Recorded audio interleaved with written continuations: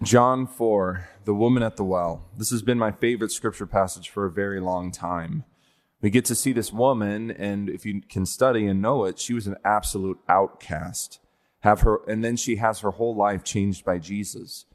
So first, I want to explain the situation of this encounter at the well, because we miss a lot without knowing the details. And then second, encourage all of us to have these kind of interactions with Jesus. So to begin, we have to understand this situation with its two parts, who this woman is and how Jesus changes her life. With this woman, we are introduced to her by hearing that she comes to the well at noon. Right away, you have to know that something is wrong. Because think about it, when do you need water? When does the average person need water? They need it right away in the morning. Because there is no indoor plumbing at the time of Christ in this history moment. The whole village would be coming in the morning to retrieve their water for the day. But it's at this time in the morning that the well becomes kind of a social hub. In the morning, you see everyone and you kind of chat about what's going on in the community. But for this woman, coming at noon to draw water already kind of reveals that something isn't right. And so why? Why does she come late in the day? Later, we actually hear why. In the conversation, Jesus asks her to go get her husband, and she replies, "I have no husband." And Jesus, replying, not in condemnation, not in a judgmental tone, just affirms that she has had 5 husbands and is currently with someone who is not her husband.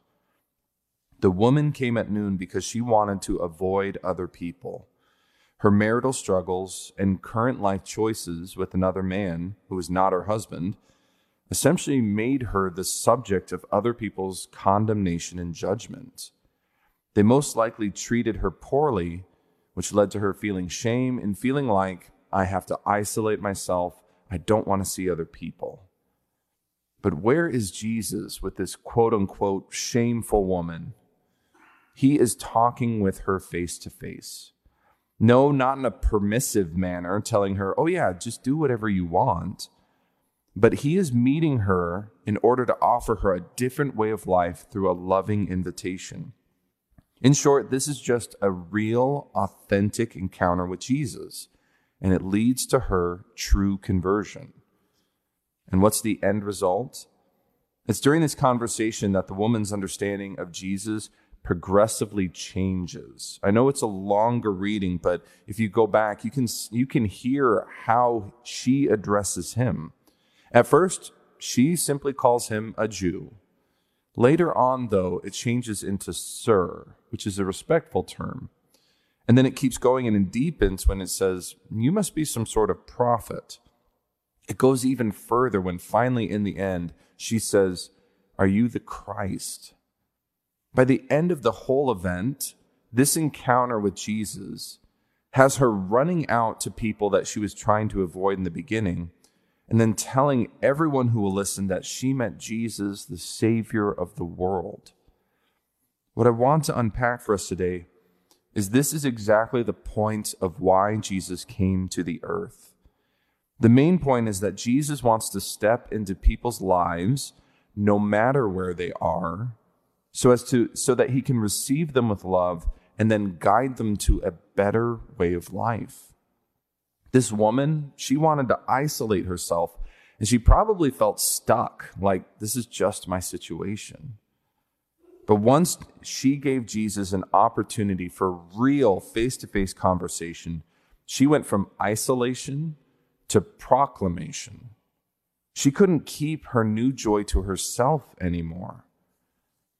Everyone, Jesus is not meant for people who feel like, I've got it all together, I don't need any help. And we constantly hear that this is what the Pharisees' problem was. They're like, well, we don't need any help, we got it all together. Instead, Jesus is for people who look at their life and say, I need help. And honestly, that should be every human person. We're all not perfect. We all mess up. And humans have their own unique baggage that we have gathered throughout our life. And it's those places that Jesus just sits and waits for us to meet him there.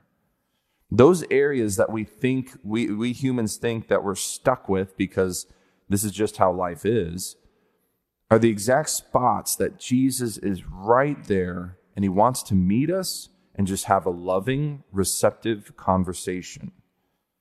This woman at the well, she talked with Jesus at a place of her greatest shame and isolation, and then he changed everything. My invitation for all of us this Lenten season is to review those exact same places in our hearts and in our minds, those places that we kind of flinch from, the places that we feel like we have to avoid, that we come at noon to. And it's there that we have an honest sit-down conversation with Jesus, because he wants to turn those places of hurt into a source of strength. So in summary, the reason why I love John 4, the woman at the well, is because Christ demonstrates who he truly is. He is the remedy to our illnesses. He is the solution to our problems. So as we continue this Mass in the quiet parts that happen, and during your prayer this week, picture Jesus just sitting in those places in your heart that you want to avoid, and he's lovingly looking at you, wanting to talk. Ask him, what do you have to say about this place that I find myself? Ask him, what do you say about my situation? Or ask him about your past or your present. Know that there is always going to be love in the look on his face, but there will probably be a bit of a challenge there as well. In prayer, I want you to consistently encounter Jesus at the well, because if you meet him there wherever your well is, he's going to change everything for the better.